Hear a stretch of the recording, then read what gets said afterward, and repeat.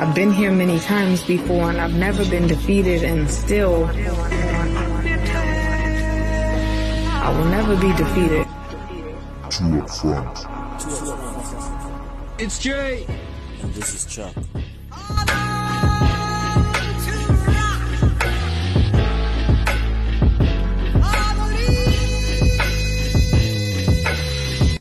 Welcome everybody to this, the week of men's conference. It's on again, baby. Friday is the 14th. You know, we're about to be at the conference, watching sport all weekend. Hopefully coming back next week, refreshed, speaking all things football. You know what it is. Welcome to this week's episode of Two Up Front. I am Jay, and I'm not by myself. I'm with Chuck. Because Valentine is coming. Where is your boyfriend? You are sitting at home. Where is your girlfriend? Welcome, guys, to episode 23 of Two Up Front. Let's get into it, Jay. First things first, we watched the Proteas ODI series. It got leveled out because one game got rained out. But a player that wasn't prominent in the Test series that actually put in a good performance was Temba Bavuma. And I want to highlight his comments about transformation. He says he wants to be recognized on merit and not necessarily recognized for the color of his skin. He's black, he can't change that, but he loves the game of cricket and he needs to be in the team because of his performances. So the issue is transformation. What do you think that looks like, and do you think Temba is onto something? Because he says, Oguti, when he does well, no one says anything about transformation. Yeah. When he's not playing well, it's, hey, there's a black player not doing well. The person in question that you refer to, he looked visibly irritated to be there, I must say. And if I contrast this to, I actually came across a clip when he first broke into the Test team and he was on Thursday Night Live with Robert Marawa. And he looked like someone who was smiling, he was laughing, he was actually exchanging jokes because Kagiso Rabada was there as well, which was his second time on the show. And he cut a very comfortable, very happy figure. In the 3 to 4 years actually now, since then, there's a lot that has happened and a lot of talk that has surrounded Temba Bavuma specifically and the conversation of transformation. And in this press conference that we are referring to, he initially says that he doesn't want to be recognized as just the token black batsman in the Proteas. He doesn't want to be there because he's making up those numbers. He wants to be there because of his proficiency with the bat, you know, which is fair. I mean, in anything that any of us do, whatever profession that we have chosen for ourselves, we want to know that we are where we are and we are climbing that ladder because we're good enough. You know, you want to be recognized for the work that you're putting in, and I have no doubt Temba Bavuma is putting in work. This is how he got to the Proteas. In the same breath, then he says, because this is following after he made 98 in the first ODI, and in the press conference, it doesn't come up in the media. It doesn't come up about what transformation, how good transformation is. And his problem is that, well, if you're going to talk transformation, let's talk transformation. Yeah, you can't just say it's bad when the black player is not doing well, and the reason that the team is not doing well is because of transformation. Versus then when he is doing well, you say nothing about it. Yeah, I think what irks Temba is the fact that I've been dropped and I've been recalled and I hear transformation. And it's not necessarily Temba's been dropped because of his performance. He's back in the team because of his performance. There's always transformation put somewhere in there. And he says it feels like well, he didn't say these words, but he feels it takes away from his performance a bit. Oh, you're here based on the fact that it's a guy chance because you're black. Yeah, I believe when you're starting out at lower levels of sports or your career, you can be given a chance because you're a lady or because you're black or whatever the case is. But not in the top ranks. You can't be a manager because you're a lady or because you're black. You need to do it on merit. So this is the pinnacle of South African cricket, and he feels, I need to be here based on my performances because I've got hundreds to back it up. I mean, he scored, if I'm not mistaken, was it not a 180? That was a very high score from Temba. I'm not too sure what the numbers are actually. I need to do the education. But he scored a very good century while he was dropped, and he's back on the team because he scores runs. And first ODI, there you see the results, 98 runs. So the question is, Jay, that I want to ask and we can get into, because we've had this conversation before, Guti. Funny enough, Temba was the first black guy to score a century in 2016. That's staggering. Where are the black batsmen, Mzansi? That is staggering. He's not only the first black player to score a test century, but he still is the only one. He still has the only century in test match created by a black batsman, because he hasn't scored 100 since then himself. And that question of where are the black batsmen, it's, the mask of transformation is that it looks like there's progress, and there of course is progress. We are not saying this is perfect, but we can point out that when we first came back into the test arena, there was, and I don't know who I read this in an article, there was only one black player in that test match in 1992. And now when you look at the squad, you see an array of black players. But it's rather interesting to me that most of the players black players that you see in the Proteas are bowlers. And this is not a science that I'm putting across, but this is my own thought process in terms of batsmen versus bowlers. As someone who has dabbled with cricket, I can tell you that bowling is far easier than batting. Yeah. You can pick up a ball, you can run up to the wicket and basically throwing it to the other end.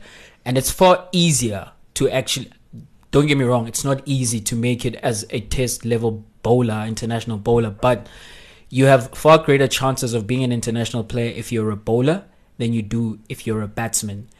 And when I say that, that means then for me, when I look at batting is about technique, it's about temperament, it's also skill level, but it's a lot more the hours that you put into the nets to actually develop that skill level to a point where you are good enough to keep out all these bowlers that are coming at you.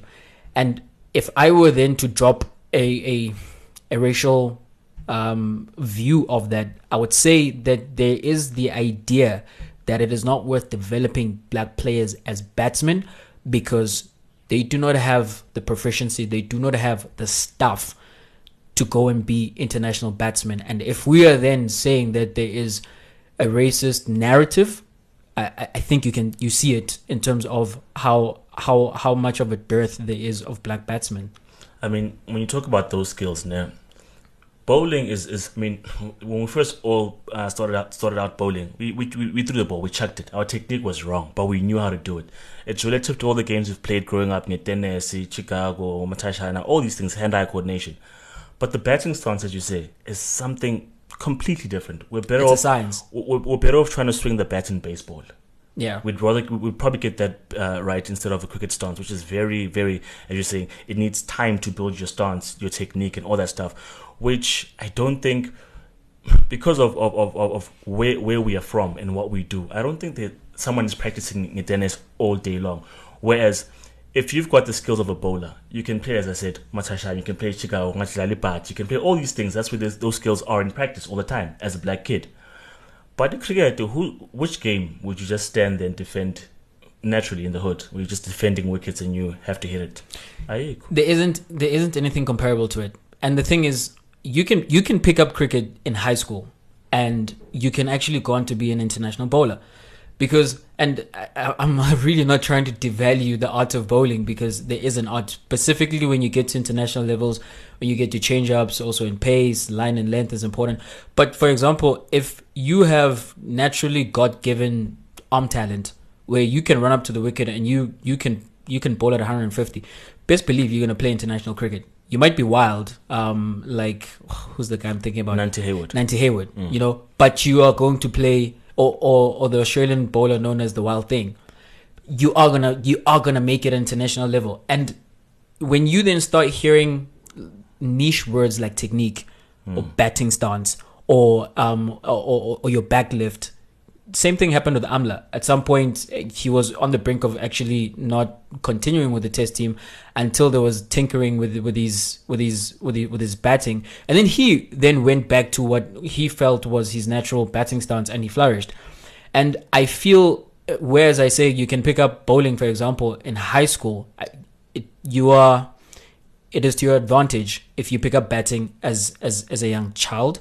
And if you can show that you've got great hand-eye coordination, what then is going to happen is that you are then going to be filtered through the system where coaches are going to spend a lot of time with your batting stance, where you take guard, and as I'm saying, where your bat starts off and where your bat ends up. Where is it pointing? Is it pointing square? Is it straight down the pitch? And in my opinion, that the absence of that, the absence of having that coaching, the absence of having those engagements with the people who are supposed to perfect your technique and things of that nature, that's where you see exclusion. I think that you hit the nail on the head there, because when you look at how long professionals have played cricket for, as you said, which you can pick up bowling from high school and so forth, but people who generally make it all the way into the professional ranks have been playing it from primary all the way, with the assistance of coaching, with the facilities, with the money, with the sports ground, all that stuff available to them. Whereas with black players, specifically in the rural areas and Sema Township, there isn't a cricket pitch in sight. Like, I live in Tembisa, I don't know of a cricket pitch. If we are playing cricket on a field of grass, and you can say, okay, in most primary schools it happens that way, sure. But when we get to high school, we are still just playing on grass, and there's nothing else that will aid us. I mean, you can bowl on so many surfaces, but you can't bat on heavy grass. It's not reflective of real life application. You know what I mean? You can't do it with the tennis ball either. It's not real life application. So you hit the nail on the head there. And so transformation, the question that comes to my mind is, we are looking so much at the top, Uguti, how many black people or players of color are in the national team. But how much is CSA doing grassroots level? Because that's what you see in the memorandum or whatever that document is, that PDF document on transformation. But how much are they doing to help us get there? That is the question, isn't it? Because if I ask the question, when you look at the national team, are you satisfied with the black players that you see on that level? And I mean, to an extent, yes, because you do see a lineup of black bowlers, particularly as we've just mentioned. But the reason we're not having more Kagiso Rabadas coming across, or world class batsmen at that rate, is because the issue is at grassroots. There's a quote by Barack Obama where he was speaking about how transformation needs to happen at grassroots level. You don't build from the top, you build from the ground up. And the CSA have in this memorandum that you're mentioning, one of the things that they speak about is that there are hubs, and I'm open to be corrected. There are hubs which then in the surrounding areas, if they're previously disadvantaged schools, they can go there and utilize those facilities as well as the coaching there. And as Chuck just mentioned, we live in Tembisa. Practical example, we live in Tembisa. There's not one cricket pitch in Tembisa. And even if there is such a hub that exists, again, when you look at how South Africa is set up with spatial apartheid, when and how are all the kids who live in the township who do not have access to the most mobile transport, where at any given time they can just get into a car and drive to wherever? And even if they have to do that, it's a drive to get to that place. It's a long drive. It's an hour's drive. It's hours in a day, hours at that on a weekend that you have to take out for them to get to this one center. Whereas then when you look at the more privileged sector of South Africa, this is available to them each and every day they go to school. They can use the cricket pitch during break time, they can use it after school, and then they can officially use it during practice time and during matches. And so just to broaden the perspective a bit, we were having this conversation, and this is how it goes, Uguti.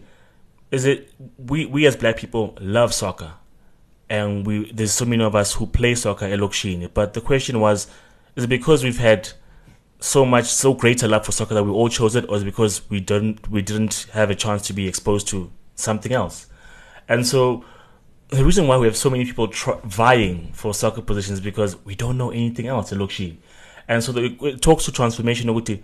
What's happening with the rugby? What's happening with the cricket? As Jay has outlined, there is nothing for us to explore in terms of what else can we do. And you're like, dude, get better at soccer. It's like, but I've got other skills. I just can't show them. Know. Yeah, I just can't show them because all we have today is a ball. I could be great with timing. I could be great in the scrum and the rock. I could have a very good eye as a scrum or fly off. Sorry, but all I know is football, and that's all I play. And that's where we are trying to hit this point of transformation. That's where we need to see it, because outside of that, all we see is Kagiso Rabada on TV, is Petlogwayo, all we see is Sipamla. But we're not seeing the batsmen, we're not seeing all the other black people come through, because there is still nothing. Well, I can't see anything. You know, what you're speaking about, and that's the thing. That's the thing about what privilege does, is that it separates a group of people to have access to things that others don't. And it's on purpose. And the thing about transformation in South African sport, we need transformation because transformation is required across like societal planes in this country because of our history. We need that what was previously inaccessible to a group of people to be accessible to those people. And very honestly, if we're being frank about this, that's not just going to happen because, a group of people have decided that that's how it's going to be. I want to actually read you something from the document by the CSA. There's a schools program that they have, right? And this is what they say about the schools program, that if the schools meet the criteria, they receive financial reward. So there's incentive to pushing the agenda of transformation. Okay, that's good, right? And then it goes on to say that a renewed focus on school cricket includes a transformed approach in engaging the emerging cricket schools through resourcing on both levels of capital requirements and human resourcing, creating cricket-focused schools where demographic change brought about opportunities to promote the game amongst disadvantaged communities enrolled at schools with cricket facilities, and encouraging schools with a healthy tradition in cricket to embrace a CSA transformation initiative. So here's the thing. One of the things that they outline is that they're looking to promote cricket-focused schools. So this is not a cricket question. We're talking about schools. Yeah. And then they have incentivized this financial rewards to schools with a healthy tradition in cricket. And right there, for me, that's a red flag, because right there you are saying that there are particular institutions which you need to have black players for them to flourish in the game. And I actually I wanna prove this to our listeners, and because in the recently concluded One Day International, there were 4 black players in the ODI squad. There was Bavuma, there was Petluwayo, there was Pamela, there was Ngiti. Listen to this. Bavuma went to St. David's in Sandton. Petluwayo's story is that his mom was and still is a domestic worker, and the lady that she works for put Petluwayo through school, primary school, and then he got, funny enough, a hockey scholarship to go to Glenwood Boys in Durban. So Petluwayo went to a boys' school, and he went there by scholarship. So Pamela went to Grey College, which is a 150-year-old traditionally Afrikaans boys' school, and then you have Ngiti went to Hilton College, which is the school in the Midlands, which is the most expensive school in Africa. So we have black players in the ODI squad, right? Are these black players representative of the larger South African black contingent? Not at all. That's the select few who, if I may say, got lucky. Got lucky. It's not the norm. What the system has worked out for them, they got lucky. They were put in a moving vehicle. The rest of us are waiting in the line for the taxi that will eventually get going. I'm waiting for a player from Temba Bavuma, TTM, whatever, Muriting High. I'm waiting from someone from there to say, oh, we've spotted a talent. Till then, I mean, if you're still looking at the Kezes and the Greys and the St. Davids and what have you, you still haven't seen us as black people, where we are, what we do, and what skills we have. You still have not exposed us to what we can be. We're not going to realize our full potential without these opportunities. And as you were talking about privilege, you may take it for granted. Hey, when I went to school, there was cricket. I mean, for instance, I went to a school where there was a swimming pool. When I come back and I have conversations with my friends, I'm like one of the few guys who had a swimming pool in a school. And that's because I went to Morusi Nyana school, not in the hood. And you see that very basic thing, it's going to be a swimming pool. Not everyone had access to that. It's a longer journey to get to the top. Yeah, and so want to go to transformation. For me, this is my personal view. It's far behind. It's not enough. Far behind. It's not enough. If we were reading out the names of these players and reading out the schools that they went to, again, you look at that, and if you just taking a look on the surface, great. Like there are more black players in the ODI squad. But what are we talking about? We're talking about Patrice Motsepe as a billionaire. That's not the norm. It's not the norm. You are someone, if you got lucky, that's the thing. You hit the nail on the head and you say, you either got lucky, you had connections, or in the case, for example, of Pepiwaya, that his mom was a domestic worker, which is nothing to be glorified. And she happens to be in a household where, that particular person that she works for is kind enough. How many of such people exist? Is kind enough to take her child through those schools, which without her, Pepiwaya would have also slipped through the cracks. Yeah. How many Pepiwayas, or actually even players much better than him who have that talent, are slipping through those cracks because they don't know Mrs. Smith, who is on the SGB board and was able to make means that you go to that school. We can't be pointing to people who went to Hilton College, and I don't know the story of Ngidi. I'm not sure if he was there on scholarship or because his parents could afford being there.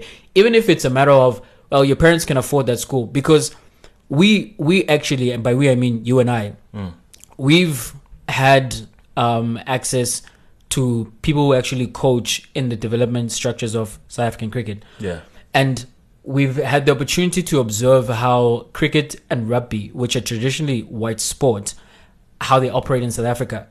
Isn't it funny that how you get to play for the Proteas or get to play for the Springboks, if you go and look at those players, each and every one of them, you can track a line from high school, first team high school, to provincial colours and international colours. You can see where the There's pools pedigree. are. Yeah, you see where they're picked from, basically. There's pedigree. Yeah. Which means that you cannot come from outside those structures and suddenly find yourself as a player for the Springboks or for the Proteas. And this is a problem, because if those structures are entrenched in these schools which are predominantly exclusive, that if you are a black person who's supposed to go to that school, you must meet a criteria that is not available to 80% of this country. Where is this transformation happening? Where is the pipeline of these players? Where is it coming from?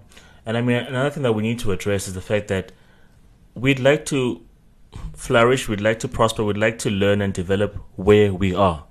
And I say that you see a Kolisi story, which he comes from Zwide, and such goes his story, but he finds himself in one of these schools via scholarship or via people helping him out. But he needs to relocate for his talent to flourish. I like to be at Tembisa and discover I'm actually good at tennis and have someone help me in Tembisa.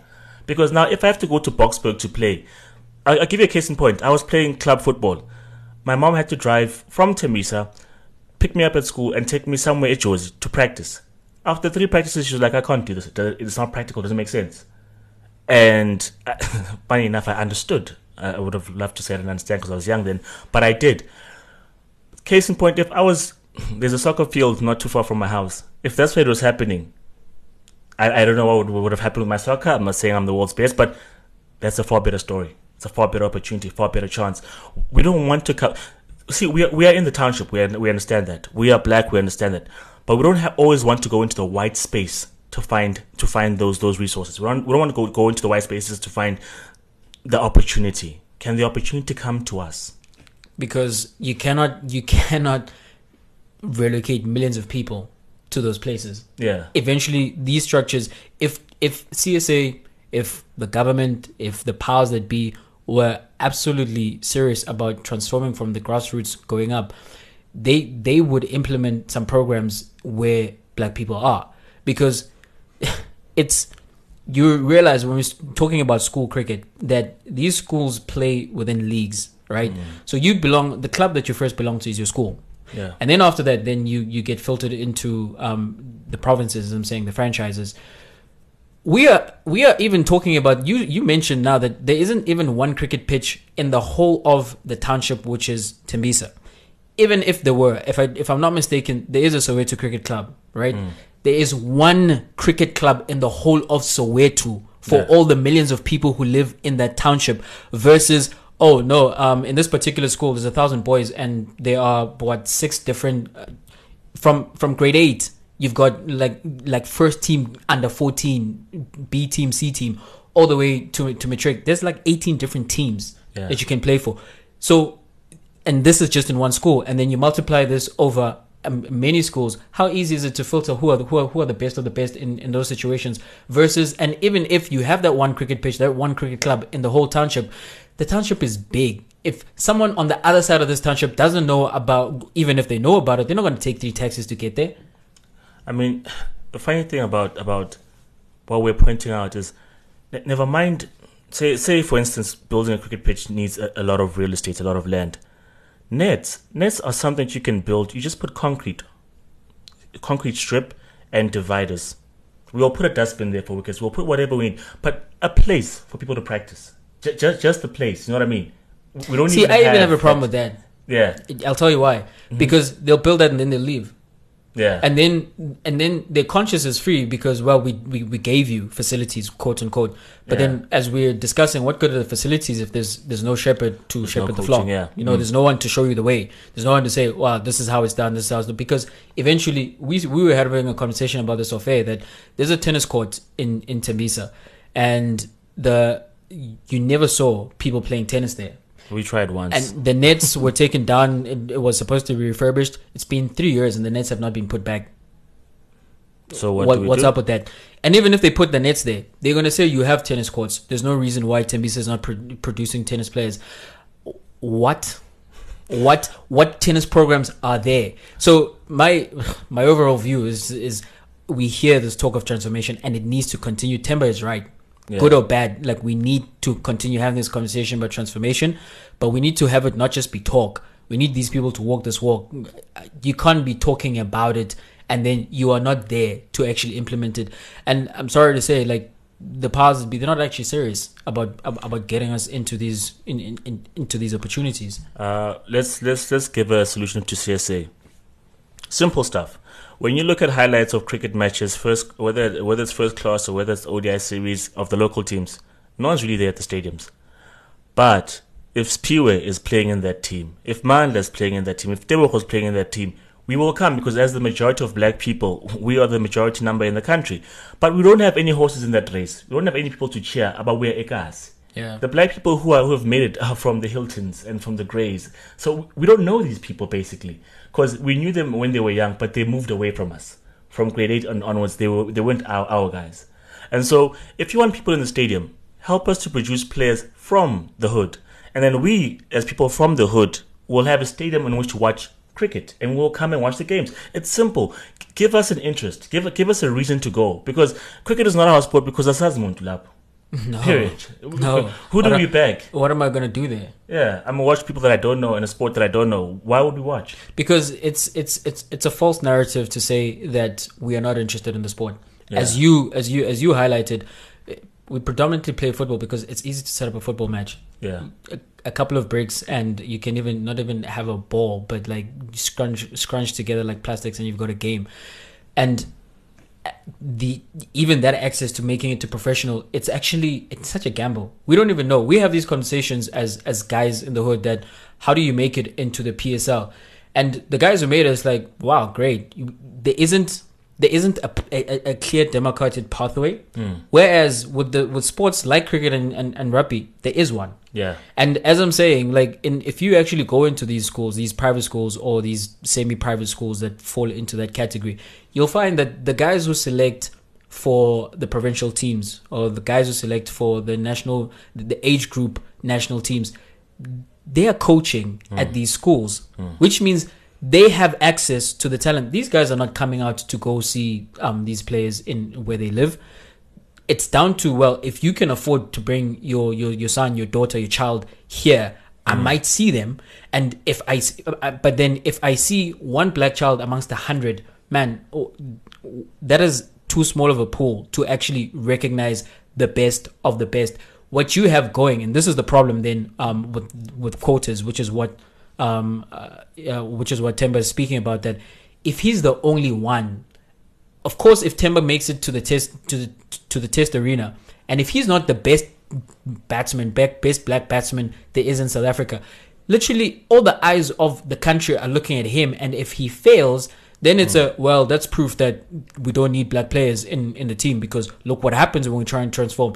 Well, yeah, if you're trying to transform from the top, obviously that's what's going to happen. But at this point, it is a cricket South Africa problem, but it's also a South African government problem, because those systems that exist in those private schools and those semi-private schools, you need to find a way to bring those systems into where the black children are, because otherwise, what's the funny thing when you say it's a government problem, and this particular comment broadens out to just about anything and everything. Is it not ironic that the government schools, keyword government, are the schools that don't really have all the resources? They are government owned, but they don't have enough books, they don't have enough infrastructure and this and that and teachers. But the privately owned things, they have everything that they need. The government, you're in charge of this particular thing. And I guess it goes on to the ESCOMs and the SAAs and all that stuff. But if you're in charge of a particular thing, shouldn't it flourish because you're the biggest powerhouse there is in the land? That's a somehow thing. I mean, our government schools where you find predominantly black children are the way they are because it goes back to apartheid. Apartheid set them up in that way that there are no cricket pitches because they did not build them to create cricket players or rugby players because they didn't want black kids and black people to come into those teams. But we are here where we are, and I mean, why then I would put it back on the government is because the government started the conversation about transformation, and there have been threats over the years that if there are no a certain number of players, they're going to pull those teams. And my thing is, well, you can't then just leave it to the established structures because privilege does not want to give up privilege. It doesn't happen like that. You need to force the issue. Whatever programs that you need to force the issue. That's where I am with this. And I mean, kudos to Temba Bavuma for always offering himself up to have these conversations. And I get why he's tired. Yeah, I get why he's tired because what he starts off by saying, and what we start off by saying, that he wants to be recognized purely on merit. And ideally, in a post-racial world, and ideally where transformation has happened, that's what you'll have. You'll have people in the team because they are just the only conversations that they're good enough to be there. There's touch the race thing, and I mean, as you're saying, kudos to him because he's been rolling with the punches. Because if Macron was black, if Faf du Plessis was black, they would have been dropped long time ago, and we've heard this hoo-ha about transformation. But because they're not. They can play as bad as they want. We need to change this conversation. We don't. We the comments are not the same. You're not fielded equally to this guy. So transformation needs to happen, people. It's a must. CSA, wake up! If you think you're transforming, I can't see it. We at the bottom. We've seen nothing so far. Yeah, man. Transitioning from this heavy topic to, well, maybe this is heavy for you. Hey. Well, not so heavy because ESCOM did what ESCOM did, and then I didn't see nothing. You got load shed. I had the privilege of watching the game on my mobile device. The game in question is Orlando Pirates got knocked out of the Nedbank Cup. The only way that they end their trophyless drought since 2014 is if they come back on cheese in the PSL. Not likely. What do you make of them being knocked out, dude? And the nature in which they went out? It's somewhat typical Pirates in terms of we will score goals, but at the same time we are leaky at the back. Like the issue with Pirates from Rulani's days up until now to Zimbabwe being coach, our defense has never been fixed since. And when you look at that game, having seen highlights thanks to technology, we're very offensive. We're an overly offensive team. And we're not playing a league first division side. We're not playing a semi-professional side. We're playing against vets. Yeah, we can't employ those tactics week in, week out and think we're gonna win. I think, look, Pirates will score goals. Pirates do look good and they play good and amazing football. But it's a gamble every week. Every week we were under the cosh in the second half. I mean, this game is not necessarily that, but we're always gonna concede goals. That's the issue with Pirates. Love watching Orlando Pirates. I don't. I love it. Oh my goodness, it's entertaining, but I'm watching the game, right? Time. And like on the positive side, on the overly positive side, Pirates play a brand of football that is not seen with any other PSL team. And I'm a Sundowns supporter, and I can tell you that if you ask me who I'd want to pay to watch, I'd want to watch Pirates for the simple reason that Sundowns are very pragmatic in our approach, business-like, and it works. We are winning stuff, and we continue to win stuff. And if we go a goal up or 2 goals up, we know how to shut up shop and leave that game with a win. Pirates don't know how to do that. Not at all. On the positive side, as I'm saying, like, it's a very offensive game. Like, Pirates play this vertical game where when they get the ball, and I was watching the match against Wits in the first half, it was Lorch was mainly doing this. Like, you find on either side, Lorch is either on the left or he's on the right or he's coming to the middle and he's switching the ball. And their mindset and what is drilled into them is that when you get the ball, go forward. And when you're going forward as well, the passes that you're looking for passes behind the opposition defense. I was watching the Wits defense. The Wits defense consists of 3 internationals. And I was looking at them and I was like, man, if you get exploited like this, I don't want these guys playing for Bafana. Not all of them all at the same time. Maybe just Slachwai. You say that. Yeah. And Slachwai is one whose name has come up oftentimes in terms of being the guy who's the solution for Pirates' defensive woes. And I was watching, because he plays on the right side of defense, not a right back, but he plays as a centre back towards the right side of the field. And in the first half particularly, Pirates were just running down that side of the field, and they were going behind the defense at will. At will. And these are the amazing things that Pirates do. Memela had an amazing game, distribution, creativity as well. And then when we were analyzing the game, we found, for example, how Hoto ate up and drove 1-on-1 to score like the second goal, is because you watch Pirates and every time they are in attack, at one point in with that goal, there was 6 players from Pirates in the box. One of those players is Jelle. In open play, it's not a set piece, guys. No, not a play. set piece. It's build up play, yeah. And when the counter is launched by Wits, the last 2 people who are there trying to defend, trying to stop Wits, Ndlovu, midfielder, Vincent Pule, winger. No Jelle inside, no Nyaoza inside, no Maela inside. Why are these guys in the team if they're not there to defend? I don't know. And Jelle is the captain. Yeah. Like, if anything, he's the captain, is also the defender. And we had a conversation about defenders being captains. And one of the arguments I made is like, well, this guy's able to organize everyone else. That argument falls flat on its face if Jelle is the example. Because I'm like, dude, Jelle's been at Pirates for like, 13 years now. Longest serving player, yes. And you are the experienced campaigner. You are the leader. I get that this is a cup game and you're trying to get a result, but you can't be leaving 2 midfielders to then deal with. You can't leave a guy to deal with someone like Hoto 1-on-1. And Jelle as well. Then Pirates are 3-2 up, and it's the 120th minute. Just see out the game. He goes into a tackle and he's not strong on the tackle, and Wits score the equalizer, go on to win the game in penalties. I'm just like, dude, what the hell? Like, Pirates defenders don't adapt to the situation. They play a particular way, as you were saying. When they bring in the second half, bring in defensive reinforcements, but they play the same way. Why? I think about the way they set up for me, which speaks to the not derogatory, but the intelligence of the players on the pitch in terms of reading the game. Ben Mutsuari is out, is not playing. We sold Nyatama, so we don't have much defensive cover in terms of midfield. So when we are attacking, we definitely need our defenders to be at the back. If they are in the box, we don't have any defensive midfielders on the pitch on that day. You can't have Upule. Upule can't even tackle when he's putting pressure in the offensive half. To put him as one to track back and try stop a goal, that's playing with fire. Undlovuna is not even a regular in the team, and he's there trying to stop people.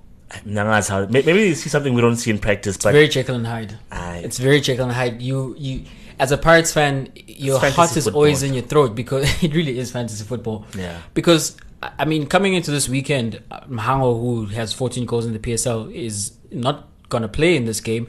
And you're thinking, man, they might suffer. Pirates just go out and score 3 goals in this match. But Pirates also go out and concede 3 goals. You know, Kevin Hunt was quoted as saying after the match that his team should have been 4-0 up. And if I were to play that game for you, and I took out the highlights of the goals, and I just watch between and after the goals, just watch the gameplay, you're going to say to me, well, the team wearing black, they're wearing white on the weekend, Pirates went away from that match probably having won 5-0 or something. Because, man, like, I'm frustrated on your behalf. Because how Wits score for one, they got a phantom penalty. There was never a penalty. It didn't touch his hand. And then second to that, well, then maybe you can say that gets cancelled out by the fact that they should have had a penalty. Shout out Victor Gomes. You were the star of that show, and this is not a compliment. And then you've got the 1-on-1, as I'm saying, like with Hoto, who then scores that goal, and then at the end, as I'm saying, you've got Jelle doing Jelle things to concede that goal. But these things happen to Pirates. If you look at the stats, Pirates had 16 shots on target. 16 shots on target, and they had 60% of the ball possession, but they managed to get Wits 9 shots on target as well. And you're like, man, can you just defend? That's too open. Can you just defend? I remember Mourinho saying these comments. In practice, if the game gets to 4-4, 5-5, he stops it and is like, I do something else because you guys are not defending at all. Pirates are happy to play like that. I mean, you score 3, you score 4. Where do you think Pirates go from here? Oh, man, because there's nothing really to play for. They would just give up on this season, look to build for next. Yeah, I think that's honest, and it's not even a bad thing because, I mean, we're working with what we have. So I think what we need to do is try combinations. Let's play this offensive football, but try find a way to protect the lead that we will establish. Find a way to protect whatever we've managed together, because we can't do both at this point. Pirates need defensive help. The PSL, the reason you'll hear people say that the PSL is not exciting is because the PSL is actually like the Italian league, oddly enough.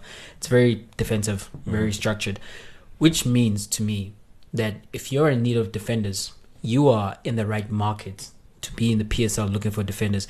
And it boggles my mind that Pirates have not gone out and just poached from other teams who've got good defensive structures and found those players. And to round off on the topic of Pirates and actually on the Nedbank Cup, this weekend was wild because Chiefs struggled to beat a team that is 31 places below them. That was amazing to watch. That was crazy. But you could, for me, I was thinking you can tell these guys come off like 15 days rest because they were rusty. The funny thing as a Pirates fan is that the only team that I got to watch was Chiefs. How that happened. And it was a hella boring match. But in the first half, this is one of the best performances I saw by George. George had an amazing game. Hey, like I was noting that as well. And I heard that he had been working on his shooting this in the break that they had, and he was just taking shots from distance. He's actually having a good season. He's actually having his best season. Like I've seen him in the colors of Kaizer Chiefs at least. And the reason we mentioned George is because George is a homeboy. So shout out Malulega. Miro. And then you have a team called Amavarara, which have qualified for. Hungry Lions is a chicken place, according to me. As far as I know. I was like, Jomo, why what the hell's going on? And then you've got Golden Arrows beaten by Students, team in the 4th division, VUT. As these cup competitions there. I don't know if they should just do away with these things because these things get embarrassing. Not such our FET college. They shouldn't do away with them. This is why we love them. This is exactly why we love them. Over in England, they say that the FA Cup has lost its magic because you don't see these results. Over here, I mean, we come from the other thing that might like slip through people's consciousness is the fact that the defending champions are out, and because the defending champions are TS Galaxy, who beat Kaizer Chiefs in the final last year, the Nedbank Cup just keeps throwing up these results, and it's just cray, bruh. But I guess maybe on the flip side, teams like Baroka made their names being giant killers, and here they are in the league eventually. You gotta love the Nedbank Cup. Yeah, no, let's on from saving money to trying to win money at the possible risk of losing money.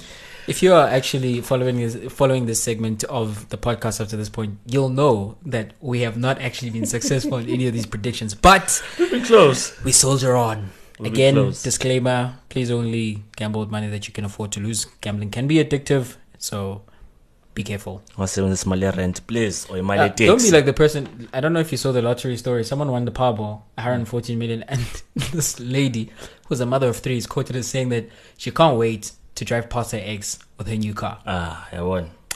All I'm saying, an episode of I Blew It is loading. Anyway, back to this kind of gambling. What do you have on your bet slip this week? I got 3 soccer games and 2 rugby games. I'm going to England, Mzansi, and Italy for the soccer. Okay, let's get into it. Arsenal versus Newcastle.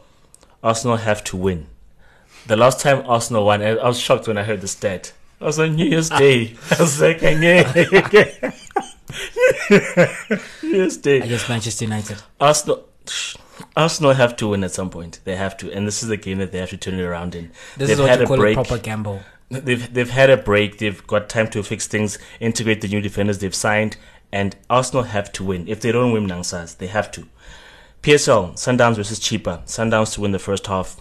Sundowns to score first. Whichever one you want to play, do that. Sundowns are going to score. Then Serie A, Juventus versus Brescia. CR7 to score in game number 11. He's going to do it in his 11th consecutive game. CR7 to score. Okay, now the Rugby Six Nations, we've got Wales against France. This is a wild one, but I think it's going to happen this way. Wales are going to beat France by at least 18 points. So you have them on a 17-point handicap. So meaning if they win by a margin of more than 17 points, which is 2 tries and a penalty, you get money. And then lastly, Super Rugby, the Sunwolves against the Chiefs. Not Kaiser Chiefs, by Waikato Chiefs. The Chiefs to win. That should be an easy match, the Chiefs to win. I'm feeling confident this time about my best slip. Do you realize that Arsenal have less losses than Chelsea? But they also have less wins than Aston Villa, who sit in 17th place. That's because Arsenal just keep drawing. So they're gonna get a last-minute goal. The smart bet at us is that they're gonna draw. That's why I'm staying away from Arsenal. So my best slip is as follows. I've got the England rugby team winning against Ireland in Six Nations. I've got the Jaguares to win as well against the Reds in is it the Super 14? What is it called now? Pro 14. Oh man. Oh wait. Oh yeah. Super. It's Super Rugby. Yeah. Let's just say Super Rugby. And then over in Germany, in the Bundesliga, I've got Leipzig to beat Werder Bremen, and for that to be more than 1.5 goals. So Leipzig and over 1.5 goals. And then I've got Lazio versus Inter Milan. Inter Milan come from a goal-scoring gluttony, 6 goals with Milan. So with AC Milan. So I have Inter scoring and I have Lazio scoring because they're playing at home and they've got a bunch of goals this season. So I've got both teams scoring in that game. And then last but not least, my banker is that Liverpool are going to the Canaries and they're going to win. Yeah, sensible betting. But I'm just saying. Yeah. I always have the big money bets. France winning by 20. No, Wales winning by 20 points. Yeah. Is not a smart bet, guys. Don't do it. I got more money. Don't do it. Anyway, that rounds up episode 23. This is Chuck. And this is Jay. Episode done.